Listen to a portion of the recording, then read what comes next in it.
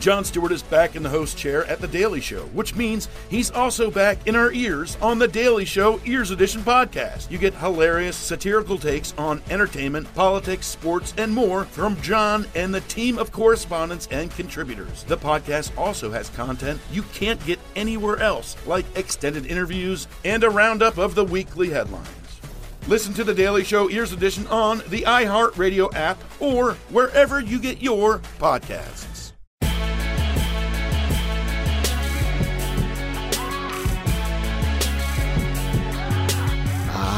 Yes, the lovely podcast theme music. What's up, everybody? I'm Roy Wood Jr. I am a correspondent for The Daily Show with Trevor Noah, and I am welcoming you to Beyond the Scenes. This is the podcast where we journey deeper into the topics and issues originally discussed on The Daily Show with the show's writers, producers, correspondents, anybody. Hell, if you got a Daily Show t-shirt, we might want to talk to you as well. Basically, to put it another way, Beyond the Scenes is like when you order fast food and like when you order like fries, right? You order nuggets and it'd be like the magic fries in the bottom of the bag.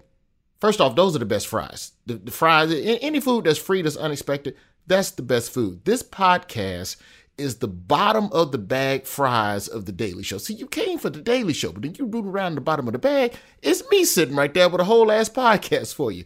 It's a little extra audio content from the show that we're giving you for free. Now, make sure you share us with your partner, too. You can't be hogging this podcast for those fries. You got to share us with you got a spouse or whoever you sleep with from time to time. Go on, listen to Roy and Beyond the Scenes. Look, the fastest way to the couch right there is hogging a bag. You can't be stealing fries from nobody. We'll talk about that later. This podcast is not about food, I promise you. Today, we are talking about the state of black shit. So basically what the state of black shit is, this is a yearly segment where I deliver a State of the Union address documenting the highlights and some of the lowlights of black life over the last year. Think of it as an answer, a response to the President's State of the Union address. Now, I've had the honor of delivering this address in 2018, 2019, 2020, and most recently in 2021. I don't know why I didn't just say the last 4 years. That would have been quicker. Play the clip. Good evening, black people, African Americans, and Chet Hanks.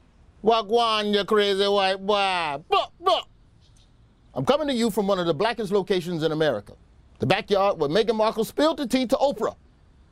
Tonight, we black people are gathered here to once again ask ourselves the question, where we is?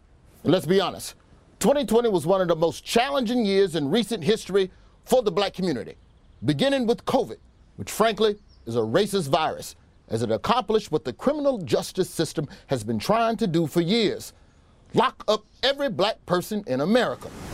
So to break it down, we're going to be going behind the scenes on the state of black shit with two of The Daily Show's Emmy-nominated writers. Please welcome X Mayo and Randall Otis.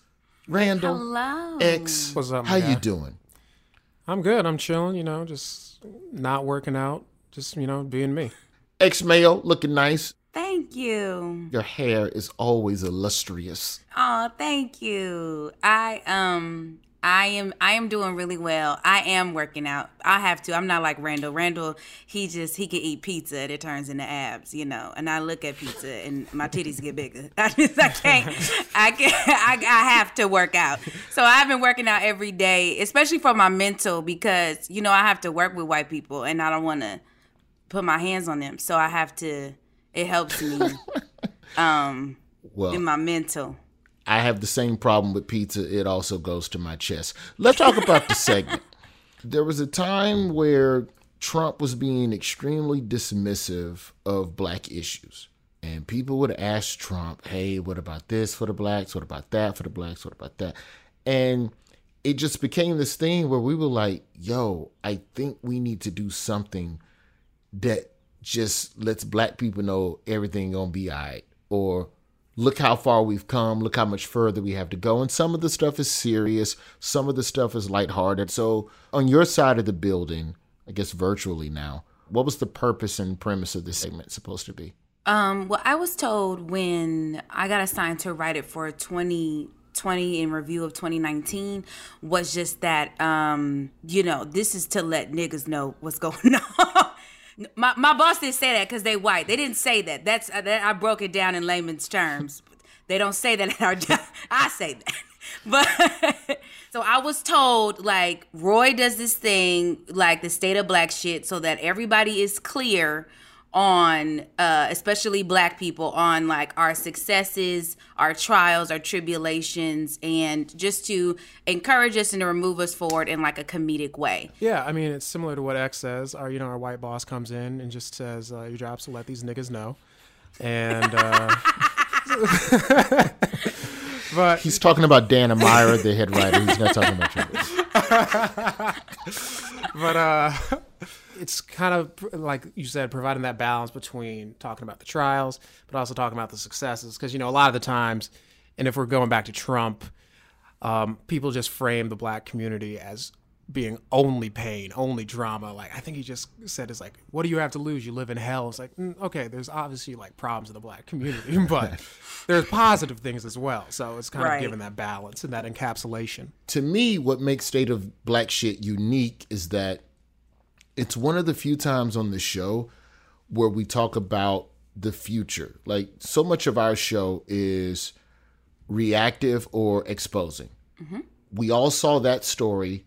Here's our take on it. Or it's, here's something that you didn't know about that we're now going to expose to you. Where this is completely, hey, there's other stuff happening going on in the world that we can also talk about. And I think, to me, that's what makes it uniquely different from anything else we do on the show that's quote unquote a Black segment. But I was just curious what you thought about that, Randall. But I guess it's different to me in the sense of just like how encompassing it is, because it's the daily show, so we do things day to day. That's like definition in the name, and it's rare that we can step back on any type of issue and give it a much like more long-term view. So while it's looking to the future, it's also a way of talking about the past in a scope that we normally can't or normally don't do.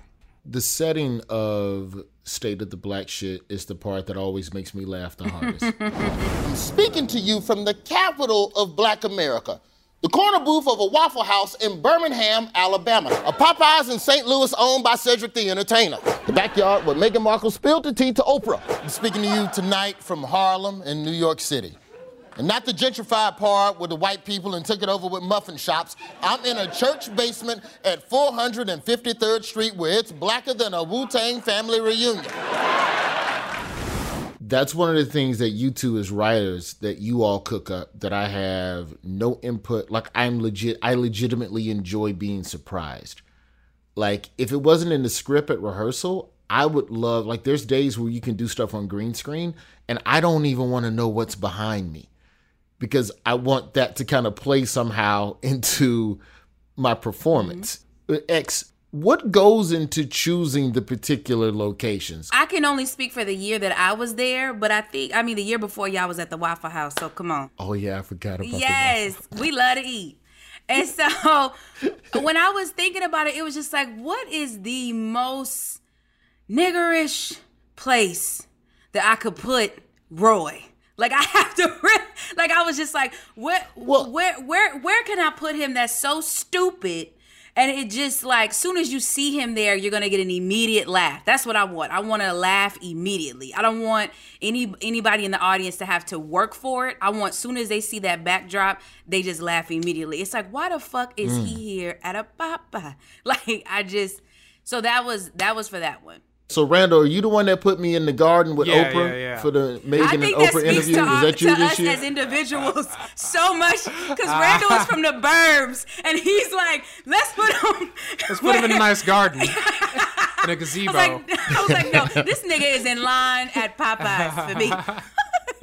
Well, originally I wanted you to be in the locked hair care product section of Walgreens, but I didn't know they got rid of that rule last year. That's funny. I was like, I love the progress, but you ruined my joke. You know Popeye saw that, right? No. You get free spicy chicken sandwiches?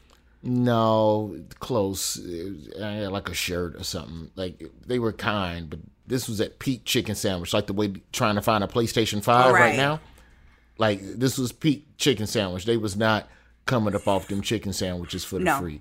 You'd be surprised how many brands watch the show and you mention them casually. Like, I remember one year, it wasn't a State of Black shit. At some point during the desk chat with Trevor, I pulled out a bottle of Hennessy. I was like a Southern aristocrat. I do declare, I'll say foghorn leghorn. And then I just pulled out some Hennessy. And then like 2 weeks later in the office, motherfucking bottle of Hennessy. We mentioned Jack Daniels one time in a CP time. We were talking about Nearest Green and the distilling process for whiskey being created by this black man. And Jack Daniels was like, some whiskey. Yo, you need to put a PlayStation on because I can't find a PS5. We need to do some type of product. The only reason I've mentioned these last four things, Randall, is so that we can get a PlayStation, some Hennessy, some Jack Daniels, and a Popeye sandwich. You really thought I was going somewhere with that? No, man. I was trying to get some free shit. When it comes to balancing, because when we talk about State of Black shit, and you know, if we look at the one that we just did for 2021, right? On the one hand, we go, hey, Derek Chauvin found guilty. And then less than a paragraph later, hey, we love Beyonce. How do you all balance the pain with the positivity? Like, what's the most complex aspect of like trying to compose this segment? Because you want it to be funny, but you also want it to be poignant. So too much of one denigrates the other. It is difficult, and it's a difficulty more in communication of an idea rather than like creation. Because I don't know, for me, I feel like for most black people, you know, the pain of, you know, just being a black person next to the positive experiences, you know, that's just something you live with every day. And so it's kind of like natural to you. And so I'm not as worried as doing those jumps for like black people as much, because I'm like, you get it. That's like part of like how we live. But maybe like for other groups who don't understand things, you're like, oh, this is like the worst thing ever. And you're like, how, like, and you're like, you get more trapped in that mindset. So it's kind of like, yeah, it's communicating that is the hardest part. And it just comes down to me more with just like comedic techniques. You know, misdirects are always good to transition from topic to topic. You know, like we did that with Kamala, where, you know, you think we're about to start talking about, you know, I think the line was like, oh, and like a historic first by a black person this year, an amazing thing. The first black bachelor. It's like, okay, cool. For the first time in our history, we witnessed a black person assume one of the most important positions in America. Of course, I'm talking about the first black bachelor. When you can like throw people and like confuse them for a second, in that confusion is like easier to transition their emotional state, I feel. How much digging X are you doing? Because we're basically encompassing the year that was in pain and pride in 4 minutes. Right. How do you go and find those stories? I think because I'm always looking at what the fuck we're doing, what's going on in our community, because it directly affects me and us. So I think like there was a few things I had to look up. I am always on the route. Gotta go. Shout out Bossip. I am always on there. And then like, because I have so many black ass chat rooms, I don't roam in the hellish fires of Twitter, but I have friends who do, and they always send me shit. But like, there's a few things I had to look up, and I found like the black dude who paid off like all of the loans, the billionaire, I think it is, for everybody at Morehouse. And then Robert Smith, if I'm not mistaken. And then like the Hennessy was given scholarship money to HBCU. So that was like two things I had to look up for my jokes. I'm always abreast to what is going on, and like so many things that were like iconic that I know that like, I try to balance it, Roy, to where it's a big thing like Beyonce Homecoming, which I know every single white person knows. And then you get into like the crux of it, like when we had that like Yin Yang Twins joke. Like I give a little for them and a little for me. Like, you know, I then double that dutch. right there, then it seems like, at least you can correct me if I'm wrong, but it seems like for you it's also about proving that black people aren't monolithic, in the sense that we are. It is highbrow educational, and it also sometimes is a little ratchet. Sometimes we're going to talk about Bridgerton and the Pullout King, and then we're going to shift and talk about police reform. Right. And also, I feel like this too, Roy, like the State of Black shit, every year we're going to talk about racism. Every year we're going to talk about some racist shit. That's just what's going to be there. Like, that's just what the fuck it is. Like white people, it took them 400 years to learn how to say racism. It's going to take them 400 more for this shit to end. So I'm just like, I already know we're going to do the hard shit, and I can do that, but I'm just, I take more time with the fun stuff, like to make those jokes and everything like that, because the hard shit it's gonna be there, it's gonna be fun, and like Randall said, like I'm gonna have to do a quick smooth misdirect, because there's a lot of jokes, Roy, that I wanted to do that were like, as we say, like were blue as fuck, but they were really hard for me, and I feel like if it was all black people in the audience, it would kill. But I think those are the jokes that really make white people go like, ooh, should I be laughing at that, or make them feel uncomfortable? This is beyond the scenes. Let's take a little breather so I can get out this hot ass jacket. Jon Stewart is back in the host chair at The Daily Show, which means he's also back in our ears on The Daily Show Ears Edition podcast. You get hilarious satirical takes on entertainment, politics, sports, and more from Jon and the team of correspondents and contributors. The podcast also has content you can't get anywhere else, like extended interviews and a roundup of the weekly headlines.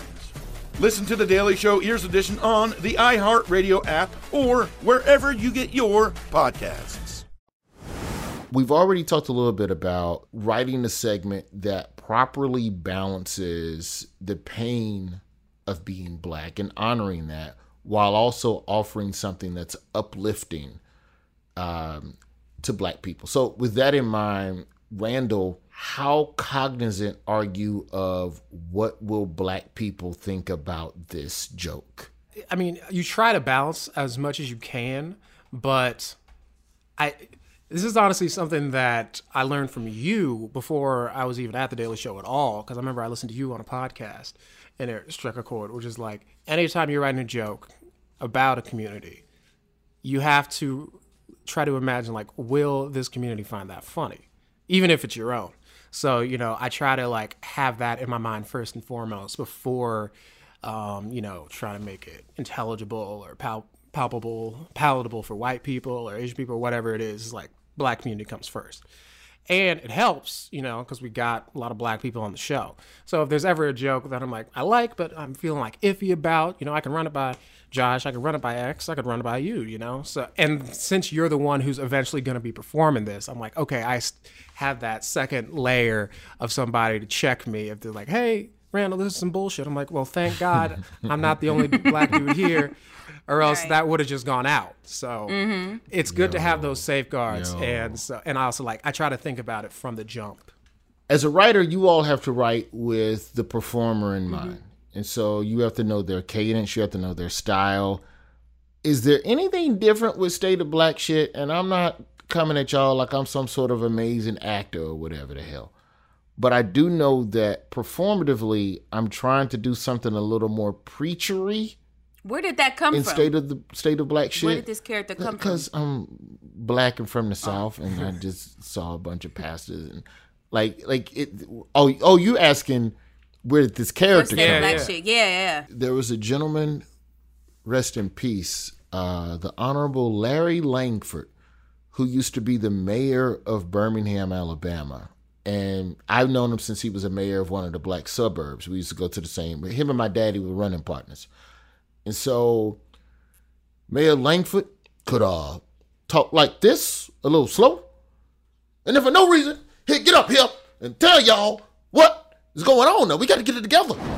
We keep talking this rhetoric over and over again. We spent $80,000 for a ridiculous documentary that absolutely produced nothing tangible for anybody in this city.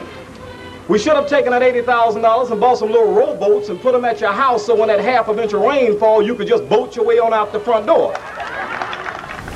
We got to get it together, black people. Now, see, we got to bring it back down for a second and really focus on the problem. The problem is that the black man on Bridgerton keep pulling out. And that's why we got to focus on the police brutality. And like he had this way of letting his voice dictate what you should feel. You know what I'm saying? Like, so I don't know. I've tried to play with it. I'm not Larry Langford. I never will be. But his orating skills were something that always stuck with me. He's halfway to Leo Devlin in a way. But Leo Devlin's just going to talk all the way through and just never run and never go up and down. And it's just going to be one long continuous thing. But Larry Langford is going to come up here and then I'm going to come down here. And then we got to get it together. And thank you. And blackity, blacks. And I don't think that that's spoken about enough. We have to say that. The timing and performance kills or like the joke will live or die. Like Roy, no matter what the fuck I write, when your ass gets up there and you do it, that's how the joke kills. Even just a quick pause and hit to the punchline can take my joke to the next level. So shout outs to you, because yes, we write it, but it kills because of your performance. Well, you know what? Thank you, Dagnabbit. I appreciate that. Also, a little trivia fact about State of the Black Shit. That Blackitis on the seal, that was a last minute ad the first time. So Ronnie Chang, fellow Daily Show correspondent. Ronnie and I share an office. And we say a lot of weird shit to each other in confidentiality. You know, we're comedians, and most jokes start in a terrible, indecent place. And it ends in something appropriate that you actually will stand on and believe in. And so when I went to rehearsal for that first State of the Black Shit, they had the black fist on the podium to look like, you know, like a parody of the seal, the eagle seal or whatever, right? And I go, well, you can't have a seal without them words around the outer ring, you know, like e pluribus unum or whatever you put around the seal. I go, well, if it's black people and this is for black people, what would the official black seal say? And fucking Ronnie Chang just mumbles, it's just under his breath, blackity blackness. Yes, Ronnie. And I was like, yeah, that's right, Ronnie. That is exactly what it was saying. Huh? Really? Oh, yeah, fantastic. All right, after the break, we're going to talk a little bit more about how you all feel about the state of black shit in real life with regards to everything that's been going on in the country. Not much longer. Okay. Not much longer. Okay. Go ahead. Start writing down your notes. I will. I'm good. Yes. Jon Stewart is back in the host chair at The Daily Show, which means he's also back in our ears on The Daily Show Ears Edition podcast. You get hilarious satirical takes on entertainment, politics, sports, and more from Jon and the team of correspondents and contributors. The podcast also has content you can't get anywhere else, like extended interviews and a roundup of the weekly headlines. Listen to The Daily Show Ears Edition on the iHeartRadio app or wherever you get your podcasts. Which brings me to the future of black shit and what's in store for us this year. While the rest of America gets back to normal, this is the year Black America created a new normal. Because that old normal was some bullshit. I'm talking about a new normal where cops being held accountable isn't as rare as getting another Frank Ocean album. A new normal where I march not because I need to fight for my rights, but because I need to get my steps in due to a predisposition to high cholesterol. A new normal where we can gather indoors with family and loved ones, but still tell our weird uncle that he has to hang in the garage just to be safe. A new normal where Gorilla Glue is hair gel. That's the new normal we must strive for, and that I'm confident we will achieve. God bless you, God bless black people, and God bless the meme of Michael Jordan looking at an iPad. I say good evening. Where do you all see the state of black shit for this year? Like, we've had some victories, okay? Like, there's been some arrests of officers. There's been some convictions. There's been some sentencing. Probably not as many years as I felt like some of them should have got, but it is what it is. Better than 5-10 years ago. But then we also got a new DJ Khaled album. Yeah. So, X, I'll start with you. Ultimately, how do you feel about, the state of things for Black people right now? I feel like we are where we usually are, tired and resilient. That's deep. I just really feel like that's what we are.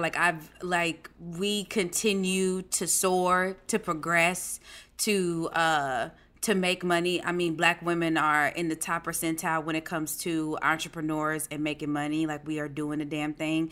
And I think, like, if we allow ourselves to operate in a state of fear and terror and not go outside and go for walks and go jogging or drive, which are basically just fucking live, because we've been killed for every fucking thing.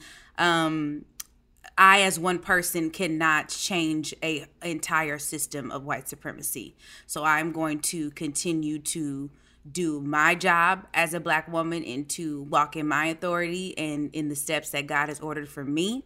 And I hope that everyone else does that. But I just think that, like, we maybe be a little extra tired because with social media and the fact that we have to stay home and we're in a pantomime, that we've been we've had questions from white people, and all of the white tears come directly at us so much because they're just finding out. So that's why I feel we're like a little extra tired, because it's just like we don't even want to answer those questions, but some of us have the capacity and have done that. So I think that's what makes it a little more exhausting. But yeah, I think the state of Black shit, we are tired and still resilient. Randall, is it natural or unnatural for us as a race to oscillate between tired and resilient? I mean, definitely. Just because, tired just because of the obvious, criminal justice system, the long history of slavery, being denied land, being denied loans, everything just in general. But resilience, of course, partially because there's no other option. It's either be resilient or give up. And giving up's not an option. So that makes sense. That's pretty much the perpetual state of the Black community. I would say how I project, what I think about the future. It's difficult always to look towards the future, because like when you write the state of Black shit, you check out years past, and I watched the 2021 and it said, the future's looking bright, and 2021 said, no, it's not. The rest of the year said, no, things were not actually bright. So, it's hard to make predictions, but you always have an eye looking at hope, looking towards hope. And I'm going to choose to be hopeful, because Amen. We saw the largest protest in American history, literally, in 2020. We saw, a police officer actually get convicted for a crime that we all saw, which happens so many times that you feel like it's going to be impossible. So it feels like the seal may have broken just a little bit. And so I'm hoping that this isn't just, criminal justice system or the country in general, like throwing Black people a bone, like here, you get one, and now we're going to forget it. I'm hoping, when I see on a more local level with states or towns that actually seem to be taking the defund the police idea more seriously and like reinvesting it into preventative measures of crime and things like that, that gives me hope. So even if it's not immediate, even if it's not federal and national, it seems like activists, it seems like people on the ground are very energized, mobilized, and their efforts are being heard and enacted. So that gives me hope. But we might have another pandemic, so who knows? Dude, like, that's where my head always is. It's always this state of waiting for the other shoe to fall. It's like you don't know how the clapback is going to be. All right, Biden got elected. Yay. Oh, by the way, they've enacted 34 states with election voter laws that will guarantee that half the ways that you voted the last election could never happen again. Oh, Derek Chauvin convicted. Yay. Yeah, we're going to take menthol cigarettes away from you motherfuckers. Now you can't even smoke away your stress. All right, then. Enjoy life. So it's like there's always this Because even with Chauvin, I found it hard to like celebrate because I was like, all right, we got a conviction, and all it took was an uprising. All it took to get him convicted was an uprising, a video, and his own police chief testifying against it. And an international protest, Roy. Time. An international protest. Like, niggas was in Belgium. Like, Black Lives Matter. Like, motherfuckers was in Bosnia. People in Bosnia was like, who are black people? I've never seen, what is that? Everybody. Because sometimes, it feels like that. Because that's the cynical part of me. Is like, the system at large is look, Chauvin, we like you, man, but we got to sacrifice you. Look, we all know it's some bullshit, but you got to take the fall. So I'm like nervous, like he's going to be the fall guy for the rest of the system. The next 5 get away. Exactly. It's like, okay, you got one big televised moment, but everything else, we're just going to wait. Y'all forget.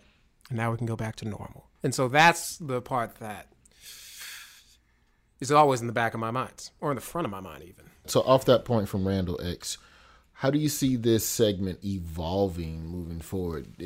How much is this what we just got to keep doing? Or does the segment ever become just bright skies and good news? I am an incurable optimist, but I'm also a realist. And so I think that it would, so much of our laughter comes from pain. Even like the iterations of the pandemic that Black people have come up with just to what we have to laugh, we have to do that. So I think that when we look forward to the future with the State of Black Shit, I would love to see it progress to that. There's not just you talking. I would love to see Dulce. I would love to see especially from a Black woman's perspective, what the fuck we've been doing and what's been going on specifically towards us, because it is very hard for us, So I think that it would be dishonest, Roy, if shit was going down and all we talked about was sunny skies. It was just like, wait, is this nigga tapped in? Did he not see what the fuck happened? And I think we have to talk about it because we are talking about it. I think it would just be like Roy's playing himself. And I don't think any of us as writers, we would never let you go out there and look crazy. Well, I can't thank you all enough. And I will say this much, if I haven't learned anything else from this conversation. The State of the Black Shit is written by the people who write the State of the Black Shit is in good hands. And we will now have a good State of the Black Shit, not only in 2021, but also in 2022. I bid you good day. Listen to The Daily Show Beyond the Scenes on Apple Podcasts, the iHeartRadio app, or wherever you get your podcasts. Want to go even further beyond the scenes? Check out the video version of Beyond the Scenes on The Daily Show's YouTube page. Jon Stewart is back at The Daily Show, which means he's also back in our ears on The Daily Show Ears Edition podcast. Listen to The Daily Show Ears Edition on the iHeartRadio app, Apple Podcasts, or wherever you get your podcasts.